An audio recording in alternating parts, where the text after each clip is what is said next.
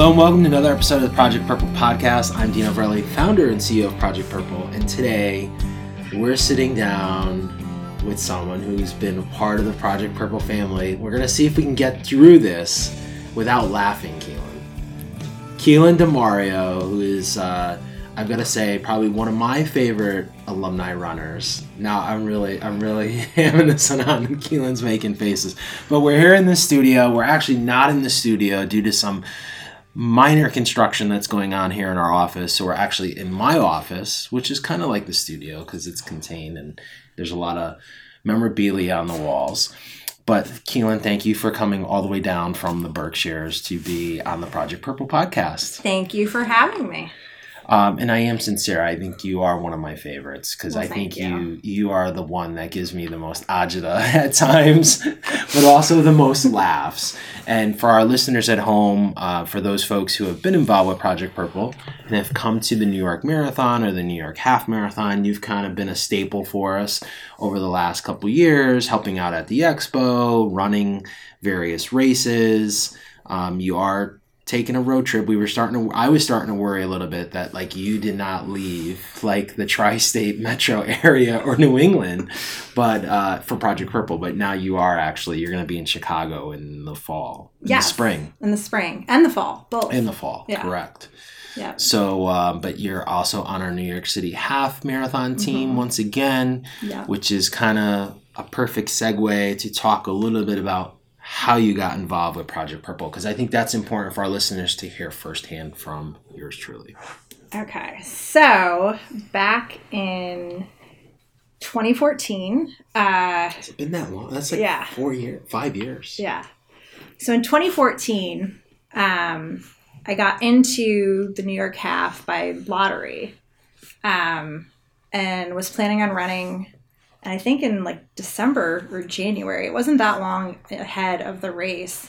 I kept getting emails from New York Roadrunners about if you were running, you could run for charity. And I had ignored like most of those emails and then decided to open one. And then I clicked on the link and there was Project Purple. And I emailed you and I was like, I have a bib. I have no idea how this works, but can I run for you? And then the rest is history. You've been stuck with me ever since. With you for 5 years.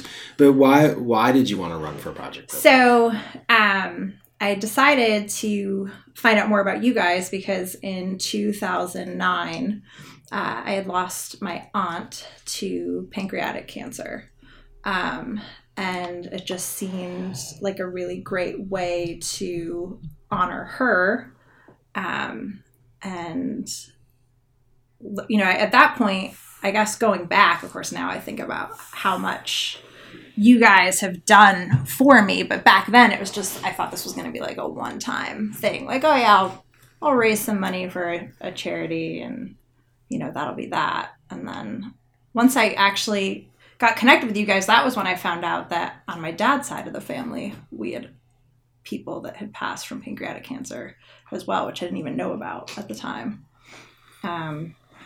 So yeah, that was how it all started. And you've been back. How many times have you run for us? Like if we look at this, and I know the number because we just crunched some data the other day. Okay. So not including this year though. Not including this year. So, well, I've run the half every year except for 2015. But you came to 2015. But I did come to 2015 and to cheer. And then I've done the New York City Marathon and the Chicago Marathon. So seven races? Does that sound right? And this will be my 8th in March. Yeah, and then you'll be nearing 10 by the fall. Yeah. That's impressive. Like in 5 years, so that's like 2 a year. Yeah, I guess so. I don't know. Time flies when you're having fun. Of course. But the interesting part in all of this is like you've always decided to, whether you've had your own entry or needed entry through us, you've always decided to fundraise. Always. Mm-hmm. And I think this is, you know, this podcast, we really wanted to talk about fundraising. And that's why I think you've done some really creative and exciting things and fun things. And we're going to get into that. But I think that's one thing for our listeners at home that I always caution people, of doing multiple races year after year after year, because your donor market, sometimes there's this thing called donor fatigue, right?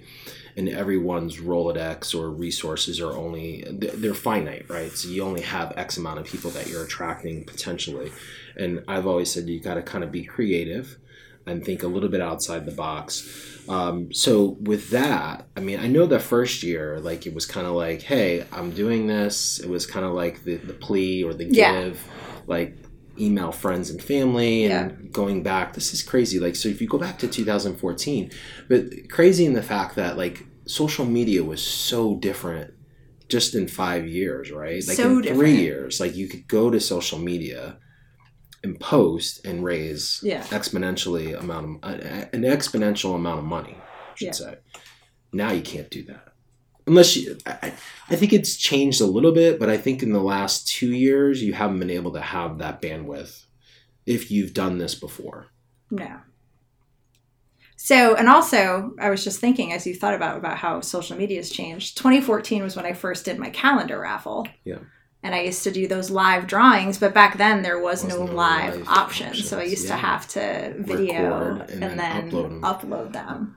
Yeah. So let's talk about that. And that was kind of like the first type of outside the box fundraising idea. So talk about the event. Okay. First of all, and then we'll get into kind of the details. So I wound up coming up with the calendar raffle idea because I had just ran the New York City Half in March. And then I was literally going right back out and asking people for money. And my whole thing has always been that I have found through the years, because I get repeat donors, the people that are donating every single time. And what I've found works the best is people are more apt to give when they can get a little something back in return. So for the calendar raffle, what I did was I took an entire month, and every single day of the month, there were prizes that people could win. And it varied from restaurant gift certificates to theater tickets to... I did it 2 years in a row. So Cranwell was really generous. Which is a resort up in your area that's like 5-star. There's one in Arizona. And I'm lucky in the sense that like I live in a resort town, and it's a really like cultural part of the state. So I mean, there's a lot of things to choose from. There's so much things to choose from. And I was so lucky because Jacob's Pillow, which is like a big national institution for dance, gave me tickets to performances, and the Berkshire Theater Festival gave me tickets. Like I really lucked out. So, I mean, it was a lot of people like jumped on that. There was like, I think $2,000 worth of prizes throughout the month. Just in prizes. So you get all these prizes, you go out to the local community, you kind of focus on things that are of interest across a very broad spectrum, because not everyone is into, let's say, Jacob's Pillow or something else, but I think that you've got such a variety. It's not just pizza places and slices of pizza that you're giving out. There is a pretty vast variety. Yeah. So you kind of also embraced your community to see like, hey, what's the appeal here? And not just, again... I feel bad picking on pizza places, but we'll use that example because there's like 9 of them within like a 2-mile radius of our audience, right? Producer Sam knows that deal. I think he's tried them all. But so embracing that community, having variety, and then what was the strategy going in? Did you have like a plan, a number? Like, were you thinking like ahead of that, or you were just like, hey, we're just going to have fun with this? I was just going to have fun with it and like see where it could go. And I was in the back of my head, I thought, all right, maybe if I'm lucky, I'll make like between 500 and 1,000 off of this. And I think the calendar raffle wound up bringing in over 2,500. And so that's awesome. Yeah. So you went out, you got the gift certificates, got the prizes, the give. Yep. And then your strategy was for every donation that you made over $25. Yep. You got a entry into a raffle. Okay. And there was no limit on how many times you could win. Your name would keep going back in. And so let's talk about that. So the strategy was get the prizes. Yep.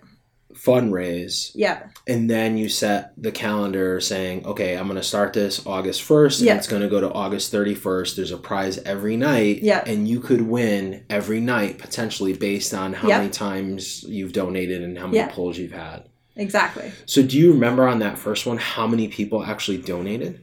I don't.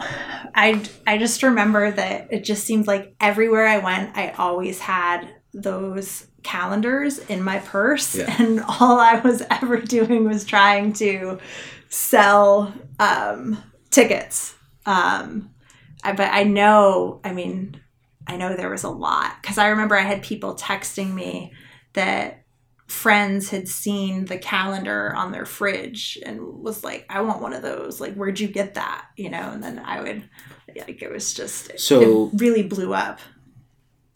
Going back to what we said before, social media really didn't have the live ability to do this. So you couldn't really promote it. So you said you were giving away calendars. Was that part of the promotion that you were doing ahead of time? So you created the calendar? I created the calendar, and it was part of the ticket. So I would keep all of the person's name, address, phone number, etc. And they would keep the calendar portion, which would list everything that was you involved. Had everything before you donated, just from give our listeners kind of a time frame. So you went out and got donations, the give. Yep. You created a calendar. Yep. And then you started selling. So people knew ahead of time, like, hey, on Friday, let's say August 3rd, Jacob's Pillows tickets are going off. Yeah. And I want to listen in, or I want to know when those tickets or who wins those tickets. Okay. And then now for the reveal, we mentioned this a little bit before. So you would do these really kooky, goofy, funny videos. Yes. And at the time, because there was no Facebook Live, you had to upload them like old school. Mm-hmm. It's kind of crazy to say old it's so school. weird it's to like talk about. 3 years ago. It's not really old school. Back in the day. Back in the day. Like, we're not talking about like our like Studebaker and like not having seatbelts in the back car or having child seats, but like we're talking about like 4 years ago. So you would do the videos. Mm-hmm. Now, would you have themes with the videos? Because I remember watching this, like you had some special guests sometimes, you had a theme, and also I think for our audience listening at home, I think the one thing that was really eye-engaging and user engagement for the people that were involved in this was that you actually had a drum, which was like a Home Depot bucket, right? That you drilled like a hole into it. It was Mike made that for me. Your husband. My husband, who's a plumber, took an old antifreeze bucket, actually. Oh, even better. Even better. And I came home from work one day, and there was just like purple spray paint all over the yard and plywood, and he was like, this is for your raffle. So he made the drum. Yeah, he made the drum. So you would spin the drum. So I would spin the drum and pull a name. Pull a name. Yeah. And so you did that for how many days in a row? I did that for 30 days. 30 days in a row. And your grand prize that year was like... Both years I did it, because I did it for New York City and for Chicago 2 years in a row. Both years the grand prize was from Cranwell. One year it was I think a 2-month spa membership or gym membership, which includes like use of their spa. Yeah. And then the next year was a 2-month golf membership. Which was like a high-end prize. People were buying tickets just to play golf. To play golf. Yeah. That's so cool. Yeah. So all in terms of time that you put into this, how much would you say? I know the first year you raised $25. We'll talk about the second year in a minute, but how much time do you think you put into it? I mean, it was probably about, when in the planning process, it probably took a couple weeks, and it would probably be about an hour or so of time a day. And that was mainly trying to get in contact with business owners and the people to coordinate donations. I think my biggest suggestion, no matter what anyone is going to try to do when it comes to getting prizes for any type of fundraising, is I always started with, okay, who do I directly know that works here? What are my connections? And that really can make things kind of take off right from the start. Like I know for myself personally, my father's friend is the dance photographer for Jacob's Pillow. So I reached out to him. He was like, this is the person you need to contact.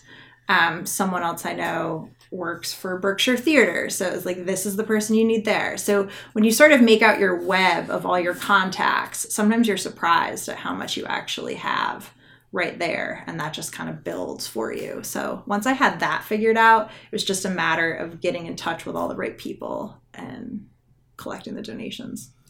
But I think something you just said, though, is it parallels what we teach on. So let's say you came to us for the first time and we send out the fundraising kit. And this is just fundraising 101 is like, who are the 100 people you are going to ask, right? Yeah. So it's very systematic and very parallel to doing a direct ask, but it's different. You're thinking about, your mindset is not necessarily thinking about who can donate, but it's who can help me get gifts or what connections do I have from a business or a professional standpoint. So it's very systematic in that same way, just using a different system, but very similar and parallel to that, and working your connections. And I think that's great advice. I mean, there's people that are hopefully listening to this from all over the country that are in different pockets or have different types of relationships or connections. And I think the one thing that was really cool when seeing this happen for me was just the diversity. It wasn't really just pizza places. We're beating up on pizza places today. We're going to have to have pizza later. But, it wasn't just one specific market. It was just so diverse. So my next question on that, so you spent about an hour a week, you said, or a day possibly? Probably about a day in the beginning, because I was emailing a bunch of people. I was calling a bunch of people. I was driving to the places to meet people directly. And explain to them what I was doing, why I was doing it, what Project Purple was. And hopefully we help provide some backup at that point. Yeah. With letters and stuff like that. I think back then I had like brochures and letters. Like you had mailed me a bunch of stuff, so I would go there with those. Which we offer to any of our fundraisers now. We have like a whole kit. So then how much money did you spend out of pocket? I know you said Mike put together the antifreeze bucket, so you didn't necessarily, I thought it was a Home Depot bucket. Yeah. So, probably was like a recyclable. Which I still use to this day. It's still. I hope he washed the inside of it, sticking your hand in there into nasty antifreeze crud. He did wash it out. He did wash it out. Okay, good. Thanks, Mike. Yeah, thanks if you're for listening. That. Yeah.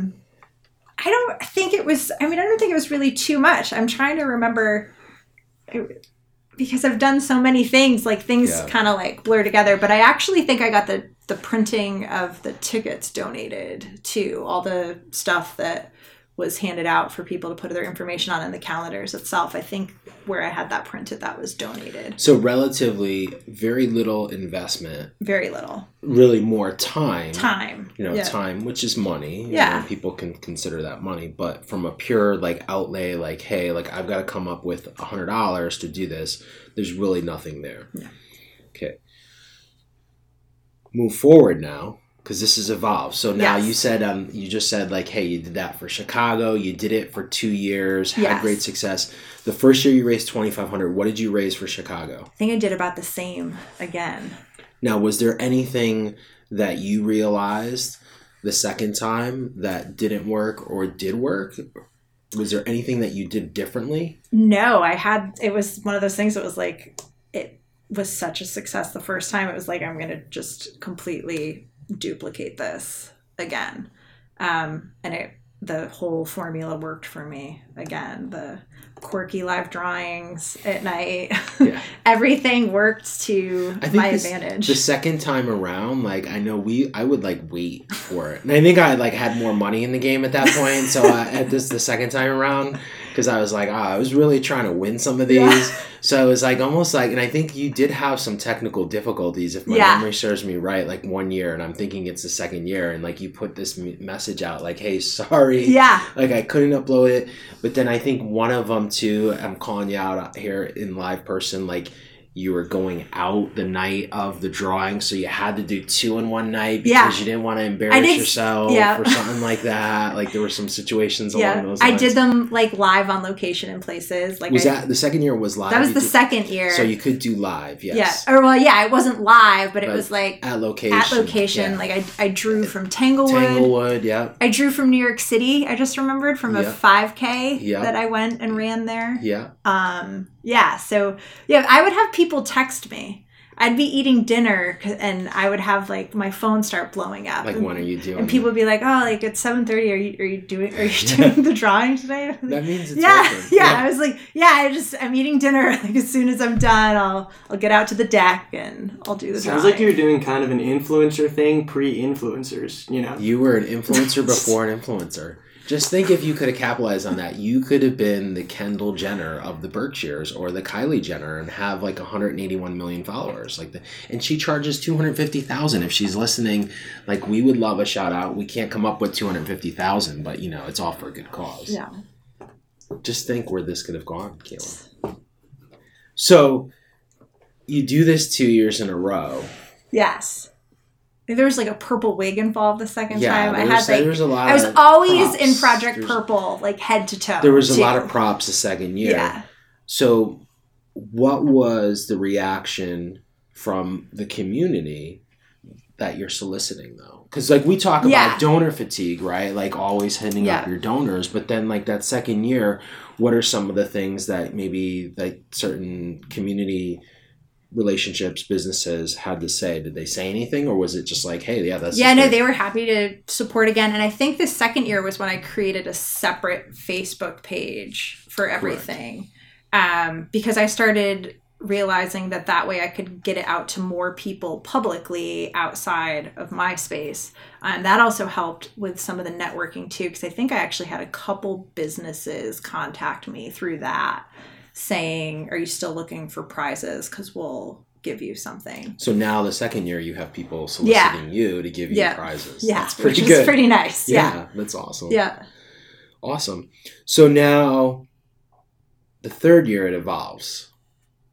Or the fourth year you get into the evolution here now, because now next time around I did not want to do the calendar raffle. No, I felt like I killed the calendar raffle. And maybe I could have still kept it going, but in my mind it was like, no, I need to try to scrap it and do something new. And what was the new idea? So the new idea was,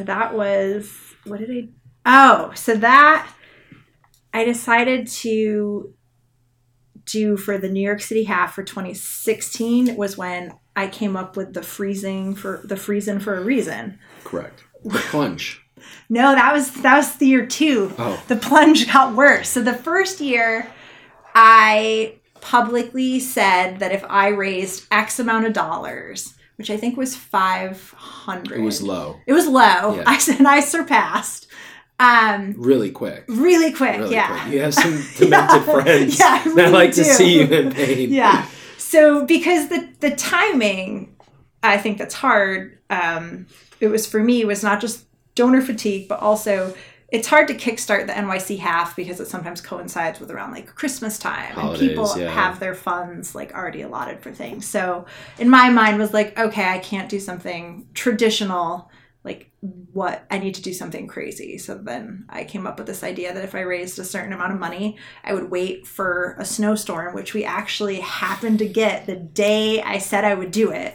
We got like 8 inches of snow, and I had said that I would go out in what I race in, which was like my purple skirt and my Project Purple singlet, and I would run out and do Snow Angel in the snow, which I had to do twice because that was when the live first started. And it cut out and nothing uploaded at all. So my friends made me go back out and do it again because they told me that nobody would believe that I did it unless I went back out. So I did that. And then the next year I repeated that, but I upped the ante and I went into the water. Now, what did you raise the first year? So I think the first year, people kept... people kept donating. After I did it. Yeah. Yeah. People watched the video, and then I got a ton of donations like the week following. So that, I think, got me close to like 900. Just for doing snow angels in the snow. In the snow. And going on live Facebook, Yeah. which is like shameless, but like I guess shameless attempt. Yeah. Of that. And then in 17, you did the plunge. I did Freezing for a Reason again. In your garb. Same thing. Same garb. In the middle of winter. December 2nd. In the Berkshires. There was frost on the ground that morning. I mean, it was cold. It was very cold. There was not ice in the water. There wasn't ice in the water yet, cold. but it was very cold. Yes. Yeah. And what did you raise on that one? That one was, I think, about the same. Yeah. Yeah, there was one of them the one year, and I forget. Maybe it was the plunge, and there were some people that were really like excited to see that happen. Oh, I really questioned some friendships. There were some people that dropped money down a little too quick for my liking for that. Yeah. Yeah. That's great. Well, I think for people listening at home or at the gym or wherever you're listening to this podcast, I think, the calendar raffle was really a little bit outside the box, I'd say. There was some planning on that, as we said. But, doing the Snow Angels in a polar plunge, I mean, there's not a lot of energy up front, right? Like, there's not, other than, like, probably the mental aspect of, like, hey, you have to do this. Like, you have to mentally, like, go out and you have to mentally teach yourself, but also physically go out and do it, right? Yeah. So there's not much there, but two very kind of simple, easy ways outside of that direct ask to get involved. Yeah. Do you know, Keelan, from the two calendar raffles and to the next evolution of the freezing or the plunge, we would call it, was there a lot of the same donors? Yeah. Throughout that time? Yeah, and then some new donors too, because that was, by that point too, I also used my Facebook page that I created for all of my like Project Purple running related stuff. And friends and family were sharing the announcement that I was going to do that. So I had a lot of donations come in through that from people that hadn't donated before, but had saw the post, saw the cause, so it'd be like, I'm donating, and because I lost this person, or I have a friend, or so on and so forth. So it also was a way to still make connections. And actually, one of those people I met at the Apple Squeeze, I had no idea who she was, and she found me at the Apple Squeeze. And was like, I've donated to you before because you went in the Stockbridge Bowl last year. And she was like, my friend, is the one who had shared your thing. And so it's kind of crazy how it all comes full circle. Yeah. That's cool.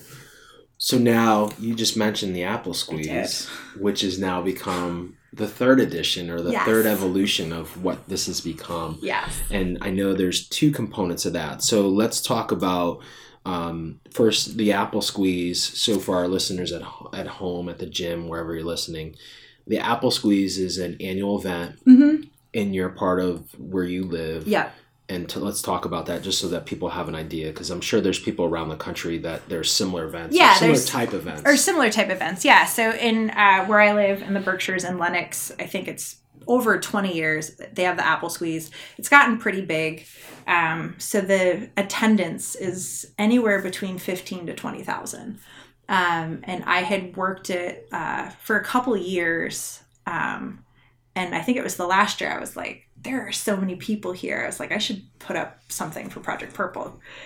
So I did that this past year. And but the Apple Squeeze is the event itself is just a town event. The town gets streets are shut down. There's vendors everywhere. And it's all based in the fall, which in the Berkshires, that's Big Apple season. Huge. The apple leaf farms, peepers leaf are peepers, out. the culture, the history, the art. So all that's going on, and then this is an annual event that they've put on that happens, and so you had the opportunity to actually get a booth. Yeah.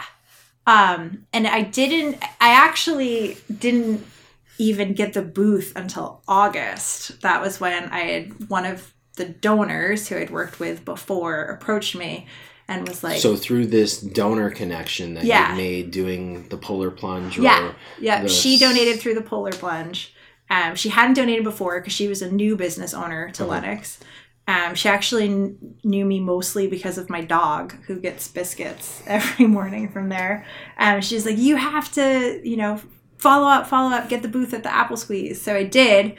And I had like 3 or 4 weeks to kind of come up with something. So I was like, well, all right, I'll come up with a big raffle basket. So that same business who was like, I think it would be great for Project Purple to be at the Apple Squeeze, she right off the bat gave me like a huge grand prize for that, which was this gorgeous cashmere blanket. And I was like, I could just raffle this, and this would be it.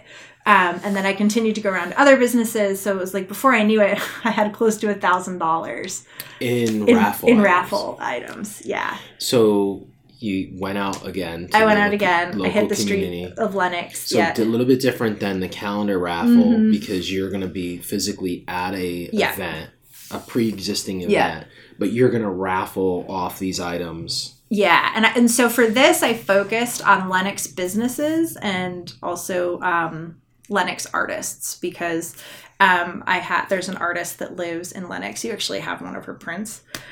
She got involved and donated some of her shirts and stickers, and so I was very Lenox focused for this, which actually worked to my advantage because that's what gave me the idea for my next, which we'll talk about which in a we'll second. Get to. So the event's a weekend. Yep, it's a weekend, event, all day Saturday and all day Sunday. Brings a ton of people into the community. All the businesses, all the artists. Yeah. Set up shop. Yeah. What did you raise? What did you raffle? So you had 1,000 in raffles, you said. Yeah. So how many raffles did you end up having? So I just did one big raffle. Yep. So I think I did the tickets were like 1 for $5 or $5. I forgot how I had like the ticket pricing set up. But you would win everything that I had on a display table that I had all done up nice. There was champagne, spa services from a salon in town, the blanket, everything. And then I had all the information on Project Purple and events, and got to connect firsthand with a lot of local people and a lot of non-local people. But it was really great because for some of these people, they'd never been out anywhere where they'd seen a pancreatic cancer charity. So it was great just to make connections with people and kind of have these brief moment of connections where not only were they coming to donate and buy these tickets, but to hear their story and then have them walk away and be like, oh, this makes me feel so good to see you guys here. Like I haven't felt hope in a while about anything, but this makes me feel a little bit of hope. So even if I had never sold a single raffle ticket, it was like making those continuous connections was worth it alone. Yeah, it's very powerful. And I've always said, like how you got involved, this is a really crappy club, but together there's power and strength in numbers. Yeah. So it's powerful connecting and coming together for the same mission or the same cause. Well, it reaffirms your purpose. It does for me, at least. I mean, when you hear these other stories, it just was like, this is 100% why I'm here doing this and why from a random stranger that you have no idea. Yeah, it's like, this is why I'm going to keep running. This is why I'm going to keep coming up with these crazy ideas. So what did you what was your end all be all with the Apple Squeeze event? So that worked out pretty good. The bummer was our location wasn't the best because we signed up late. Yeah. But hey, it is what it is. But with that being said, and I think the total attendance for that weekend was around like 17,000. I brought in around, I think, $800 and something from that 2 days. So how much time, go back to our questions here. So you raised $800. So it's 2 days you had to man the booth, right? Yep. Man the tent. Yeah, I manned the booth for 2 days. And then how much time ahead of time getting stuff Not that much because I just because this time I was sticking to just what was in my hometown. Yeah. On my way home from work, I would just kind of stop in to some of the places and touch base with people. Or walking the dog. Yeah, or walking the dog. Yeah. So it really wasn't that much time. And then cost-wise, were there any other costs? I don't really think so. No. And usually I know these types of events around the country usually will work with charities or someone who is doing something in a charitable end. So usually they will waive the fee. Yeah. Because you're not selling a service or anything like that or selling a product. So there's always an opportunity to kind of keep it really low cost. Mm-hmm. So very little time and money that was spent and you made $800. Yeah. And you had a lot of fun because you connected with people. I connected with so many people. Yeah. Last question on this. Uh-huh. How many repeats did you have? Or was it all brand new? A lot of that was all brand new. Awesome. Yeah. Awesome. So now, the next evolution. Yeah. Which was the chamber event. Yes. So you've become kind of a mini celebrity, I would imagine, among the businesses in your area because you've been in... I think my dog's the celebrity. Well, yeah, we know who the real celebrity is Lucy the dog. It's just my dog. But you build these connections, these relationships from doing the calendar raffles over 2 years, and then you shifted gears, and then you came back, and so you're constantly... And I think this is one thing, for our listeners listening to the podcast, wherever they're listening, is that I think there's some pieces here that are consistent in the messaging, but then there's also some things that are new and thinking outside the box, whether you're doing a polar plunge or a calendar raffle or an event like the Apple Squeeze where you're actually soliciting, businesses for donations, and then that's coming back to them because the businesses are getting something back, right? Yeah. I think the hope here for people who may think that they want to do something like this, the sell to those businesses is hey, if I win, let's say $100 scarf, and I get a certificate and I have to go to the place to pick that up, or whether I get it and I wear it, I'm probably going to go back there because I like it and buy something else or buy something more. I know it's probably a little bit easier example with restaurants and more of the services, like a haircut or a massage, because if you have a good experience, you now are going to come back. But for our fundraisers that are listening and thinking something like doing these, I think that's really kind of a sell and opportunity for the businesses is hey, we're going to bring people. We're going to promote that. And you did a great job, I think, in the calendar raffle, just thinking back. And we're going to talk about the chamber event in a second. But I think one thing that you did really well was that cross promotion of those businesses was not lost. You talked them up a lot. And I think that's something that you have to do. And we talk a lot about corporate sponsorship and, working with organizations and corporations and what they are looking for. That all varies from company to company because some companies might not be looking for press and positive stuff. Well, I would think they want positive stuff, but they might not be looking for getting people back. They just want to do good things. Yeah. So chamber event. Chamber, yes. So that... I just came up with that because I wanted to sort of ride the success of the Apple Squeeze. And there was actually... That came really quick. This came back to back. Yeah. So there were businesses that approached me during the Apple Squeeze that were we would have been involved. Reach out to us, etc. So I was okay. So I think it was... I wish I came up with the idea earlier, but it wasn't until really mid-October that I thought, okay, well, what if I could make the entire town of Lenox do something for Pancreatic Cancer Awareness Month? So it morphed into this whole idea of sort of making Lenox quote unquote go purple.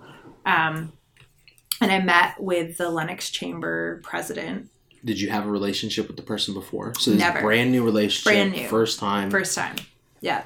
Which I think, and you guys talk about this all the time, but it really can't be stressed enough is your story, your why. I know for me, I think part of what made him so quick to want to jump on board was my story.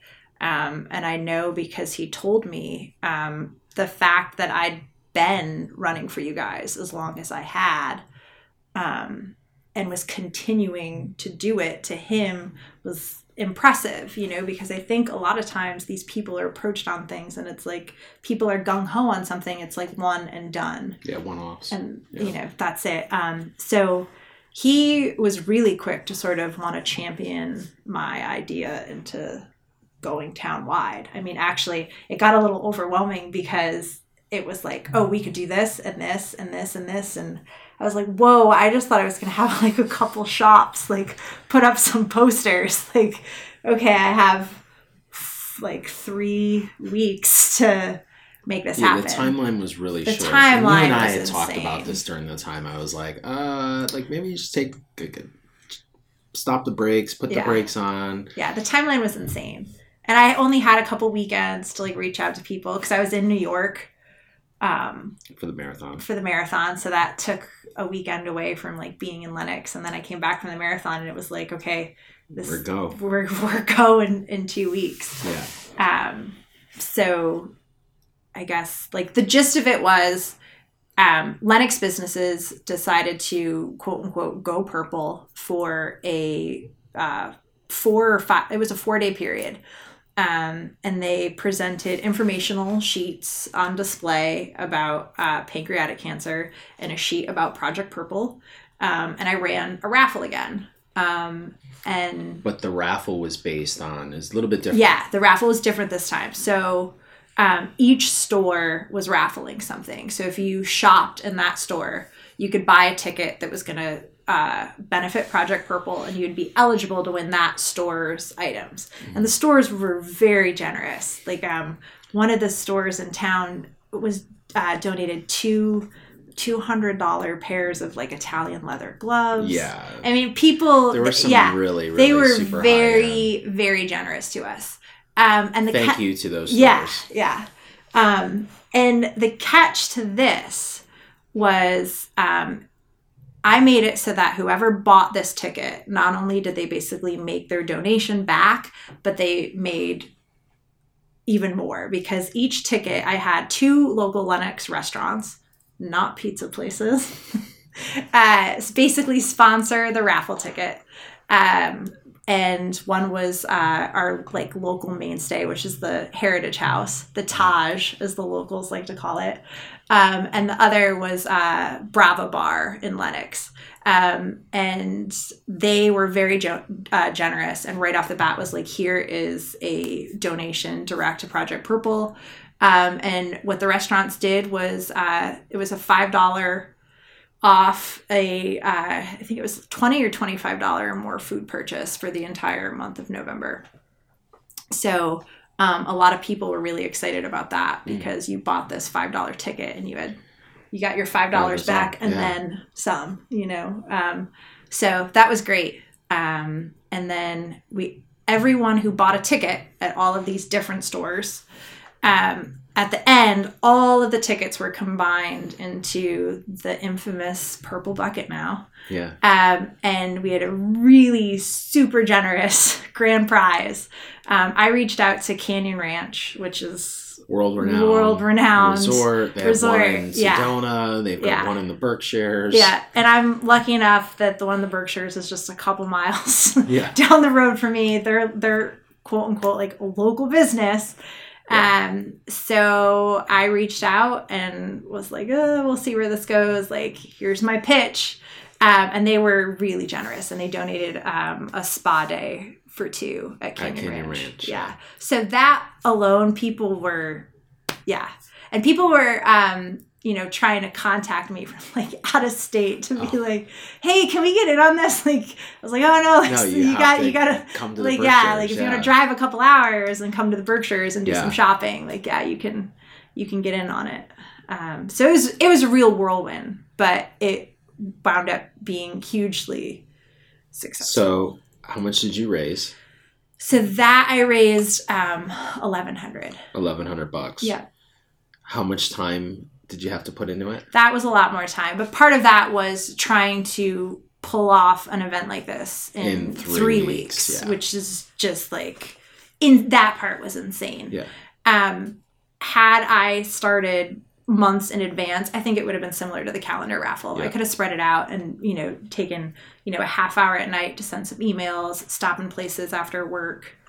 So how much money did you spend on your out-of-pocket? Once again, the power of your story. So I contacted a different company than I had ever used before to do printing for the tickets. And I started like sharing my story. And the woman actually interrupted me and was like, wait, she's like, I just have to stop you. She's like, we lost my mother-in-law to pancreatic cancer. She's like, so whatever, like you need, just let me know. Like we'll do these tickets for you. Don't worry about it. So it's completely no cost. No cost. Awesome. Yeah. Yeah. And then one of the other business owners paid for all of the signage that went around town, all of the Project Purple signs that went all throughout Lenox. You had signage all over everywhere. the town. Yeah. And I know like the Lenox businesses, if they're listening, thank you for all the support. Like it was great. Yeah. And it coincided with November being Pancreatic Cancer Awareness Month. So we had this all these Lenox businesses on social media, like tweeting and posting. And it was just really, really cool to see that. Yeah. So all told, you raised about $1,100 in 3 weeks. Yeah. Well, actually, in 4 days. I mean, technically. Yeah. And how many of these donors were previous donors? I don't think hardly any. So you didn't hit your base? No, it was and the funny part was when I came to collect everything at the end, some of the business owners were like, "Why did you only do this for 4 days?" I was like, "This is my first. Like, this is my first time." Like they're like, "We could have went on with this all month, like why?" And so this was the best part was when I was collecting things at the end, is they were saying to me, "Well, next year." And I was like, this is great. Like people are already talking about next year, which is great. So, well, I think that's so cool because you've created, like you realize the businesses realize, hey, they want to be in on it. Mm-hmm. It's successful. Yeah. So you create the need, right? So it's just a matter of just then now identifying like the places that want to be involved. Mm-hmm. Not all the pizza places. Yeah. We hope. That's another joke. We're eating up pizza places today pretty bad. I feel bad.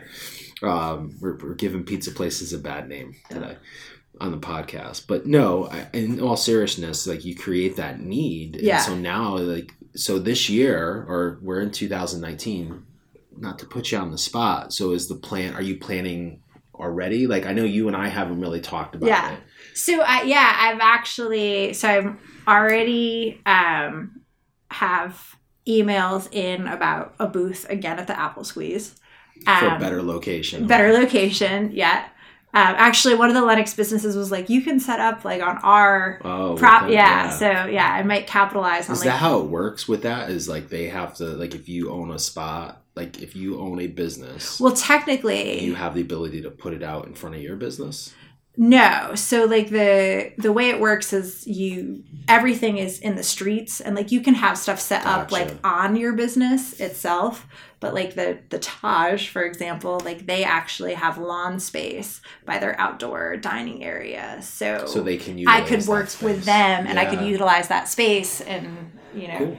Yeah. So, so that's in the works. And then actually already trying to coordinate stuff for next year for doing the event again. 2020. In Lenox. Cool. Awesome. Or technically this year, I guess. 19. For 19. Yeah. With the chamber. Mm-hmm. Yep. And I had the Pilates event too, so that brought in money because other businesses did. So the Pilates event was separate from... It was separate, but it was all tied in. So let's talk about that for a minute then. So the Pilates event, was it ever part of the chamber or the Apple Squeeze? No. That was... So how did that come about? That came about because one of the business owners mentioned me to this woman who had just opened up a Pilates studio in Lennox. And she was like, you need to talk to Keelan. Like, she's going to try and do this like town-wide event. It's going to be for pancreatic cancer. Like, you've got to meet her. You got to do it. And she's like, my brother died from pancreatic cancer. So there's a connection. There's the connection. So I met her, and we morphed into this idea of Pilates and Pinot. And it would coincide with Lennox going purple. And then we had it at an art gallery. And the art gallery owner got involved and was like, if anything sells during the event, we'll do a portion of the proceeds. Unfortunately, it was like the Berkshires. We had snow that night. So that kind of hurt us. But so there's so much room to grow from this. So the Pilates event, again, that brought in, I think, 400. 400 from the Pilates event. How much work? Not that much. Not that much. Did you spend anything out of pocket? I spent some out of pocket on the crackers and cheese, and then so cheese and crackers. We're talking right, and then I got $30. Yeah, and then I got the wine at a really steep discount from the local wine seller. Probably less than $100. Yeah. You make 400, but then you also think about like community and the connections and potentially now moving forward, potentially, getting that back in the mix. So it's a win-win. Yeah, total win-win. Was there anything with the last two that you learned that you would do differently post? So with the chamber event, clearly we've talked about the chamber event having more time. Yes. That's like a no-brainer. Yeah. But with the Apple Squeeze, more so, not so much about location and timing, because I know we've talked about this and we mentioned it here on the podcast. But anything in what the ultimate like goal or architecture of like the goal of what you're trying to achieve, is there anything you're going to tweak for this year? Like with the concept or like the type of raffle? Yeah, so I think for next year, I'm going to simplify it more because it was hard having the individual prizes at the different businesses. So because people were confused on that aspect, I had heard from so I think for next year, we're going to go back to that same concept of like one big grand prize. You can buy tickets at all these Lennox businesses. And if someone wants to throw in a pair of $200 gloves, it's like it's all part of the grand prize. All part of the grand prize. Because I remember there was like a store that had like all the fixtures. You went live on Facebook and they were doing something really cool, like table settings or like that was McKinney Co. And everything, and they were doing something special, and then it was the grand prize. So I think just making one big prize, and some of the businesses, I think, if they want to, I'm open to, I think, suggestions now because I had such a great base of people involved. And I know what McKinney Co. did, which was great. And I think I would suggest it to the other businesses, was they were generous that they were offering anyone who came to shop in their store a further discount on their purchase if they bought a raffle ticket to support Project Purple, which was really great. That's a good idea. Yeah. And it benefits them. Yeah, totally benefits them. So it's not like they're losing out anything. It's just benefiting. And I wound up selling lots of their blankets while I was in there setting stuff up. Nice blankets. Those are the purple blanket. They had a purple one, didn't they? Yeah.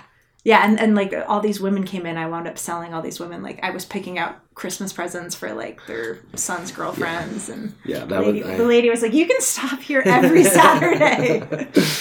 So, kind of summing all this up, and if there's someone listening, and hopefully there is, first of all, but someone who's listening and then wants to take this idea, what do you think is the first step? I think the first step... in being successful, let's rephrase that, because first step, we want this to be successful, and you've had a lot of success. Yeah. What's probably the first step to do to becoming and having a successful market? Is make personal connections, and it really goes down to the power of your story. And I think the story of Project Purple itself, I mean, for me, I think the reason why I'm able to get repeat donors and I'm able to get these businesses to keep coming on board with me is that, I think the best compliment I was paid through all of this was one of the business owners really knew nothing about pancreatic cancer, nothing about Project Purple, but said to me, he was like, I had to do this. He's like, your passion is contagious. He's like, how could I not? So never discount your story. Don't think twice to be like, oh, I don't know if it's going to translate right, or I don't know what they're going to think, like what's the worst that can happen? Someone says to you, I'm sorry. I can't give you anything. All right. But on the opposite end, someone can hear what you have to say, connect with it and be like, wow, that's... And have that same connection. Yeah, and have that same connection. So don't be afraid to get out there, share your story. I can't stress that enough. And then, work your connections, Don't, even down to, if you go to the same place every morning to get your cup of coffee, that's, it's like, hey, oh, you're here every day. Yeah, sure. Here's a gift certificate, or, here's a couple pounds of coffee. If you want to raffle up. It's a lot of coffee. A couple pounds. I came from Costa Rica. So everything is you guys smuggled in the coffee. We brought back pounds of coffee. A whole bag of coffee beans. Yeah. Coffee beans and grinds. So let me ask you this question. Have you ever done any sales, in your professional career? Not really. But I think you and I know each other pretty well. Yeah. You're introverted. You're not an extrovert. Or let me rephrase that. You're kind of you're not shy, but I think with this story, it's very personal. Right. So how did you overcome that? Because you don't go up to people and say, hey, I lost my aunt who was like my mom. And, and then your story evolved. We didn't mention it yet, but then last year, your aunt's husband passes away from pancreatic cancer. So the narrative changes quite a bit, right? And even though you said, your dad had said, hey, we had some family members that had passed, that you just weren't aware of it. But so I think, we always say, your story, but that's a very hard story to tell. It is. So I think for me, I have sort of this compressed version of my story, which I guess is sort of it's my safe, your safe delivery. Story? Yeah, it's my safe delivery. I know if I say this much and provide this much information, I'm not going to turn into a hot mess in front of a total stranger. And, so I sort of just had to kind of create this compressed version of my story. And mainly, I guess I should say, I put most of my emphasis on the work that Project Purple's doing. So it's I try to highlight that over my story, but sort of figure out a way to kind of marry the two so that I'm comfortable, sharing without being too emotionally raw, and then still providing, a background of why these things come together. Yeah, I can't disagree with anything you just said, and I think that's important. I mean, we all have our own stories. Yeah. I think it's natural to become emotional because this is a very emotional topic, right? Yeah. But I think it's also very powerful to have that story that you tell in public and knowing when you're going to tell the full story. Not that you're telling a false story. Right. Or the story that can get you through a professional conversation or a business conversation. Because I find myself as well, there's times when I go into the 10-minute version versus the 30-second version, and they're both extremely powerful, but I think there's places for both of them. You feel safer, I think, in one than you do the other. True. Shift gears here for a minute. Social media. How much, and I know we talked a lot in the beginning, the calendar raffle, doing the videos, and then how it evolved to live. How much has social media played a part of this? A lot. The last event in town, I think Instagram has surpassed Facebook. So social media really helped for. You don't have an Instagram page. That's I don't. Keelan I use my Ron's. own, You use which I your have own. as public. Yeah. And I've had it public for a long time because of Project Purple. So I use my own. So you can blame us for all the creepers on your. Yeah, Instagram 100%. page. Yeah. So I have it set for public, and I cross-posted everything. With the last event, I would like location tag at businesses, and then they would share the stuff that I put to my stories, and then other people would share it, and it really reached a huge audience because my inbox on Instagram, I had so many messages from people asking how the event was working and, you know, what they could do, how they could get the tickets, etc.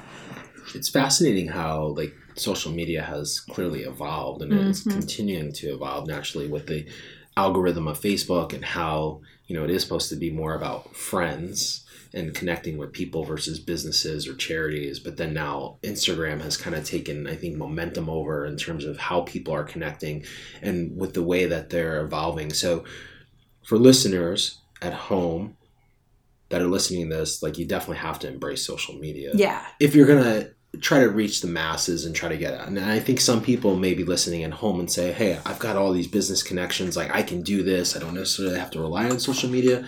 But I think we still have to kind of embrace that a little bit. So is there anything else to add, you know, in terms of giving someone advice that's thinking of doing something in a non-direct way or a non-traditional way of fundraising? Just don't be afraid to kind of just step outside of the box. I mean, I think if anybody was listening and they're like, well, I'm just not that outgoing, or you don't really have to be, you know, you just have to be willing to kind of think outside the box, and don't kind of brush off an idea because you think it's too crazy or it won't work. You know, like, once again, what's the worst that can happen? Like, maybe you don't raise as much money as you thought you would, or maybe you raise over 1,000, you know, sometimes you just have to be willing to take the chance. But also be systematic about it. I think that's the one thing for listeners listening, is that you've been very systematic about all these. Mm-hmm. So it hasn't been like, hey, let's just go out and get raffles, it's not that, and do this. Like, there is a plan. There is always so a there's plan. There's timing that's involved. There's a plan that you have to kind of sit down and walk through, and then just have fun with it and be yourself. Yeah. And I think the one thing for those listening at home, this is not for everyone. And I've said this multiple times to participants, we can't tell your story, but if you have the gumption or the courage to tell your story, we will teach you. And I think this podcast is exactly that. Like, this is great ideas. You've been super creative, super successful. But if someone's listening to this and saying, like, yeah, I want to do this, if they don't have the courage to tell their story, like you said, how powerful that story is, it's not going to work. Right. So, if you're listening and you think you can do this, you have to have the courage to tell your story. And their story is going to be different than your story. Right. My story. And I mean, and like I said, try to find that compressed version that becomes like your safe space of like, okay, these are the things I can say, you know, these are the connections I can make that I feel comfortable and, you know, secure enough to know that I won't kind of dive too deep into the heart of what a lot of us know is really painful. Yeah, it's powerful stuff. Well, Keelan, thank you for coming into the office and having the opportunity to have you on the podcast.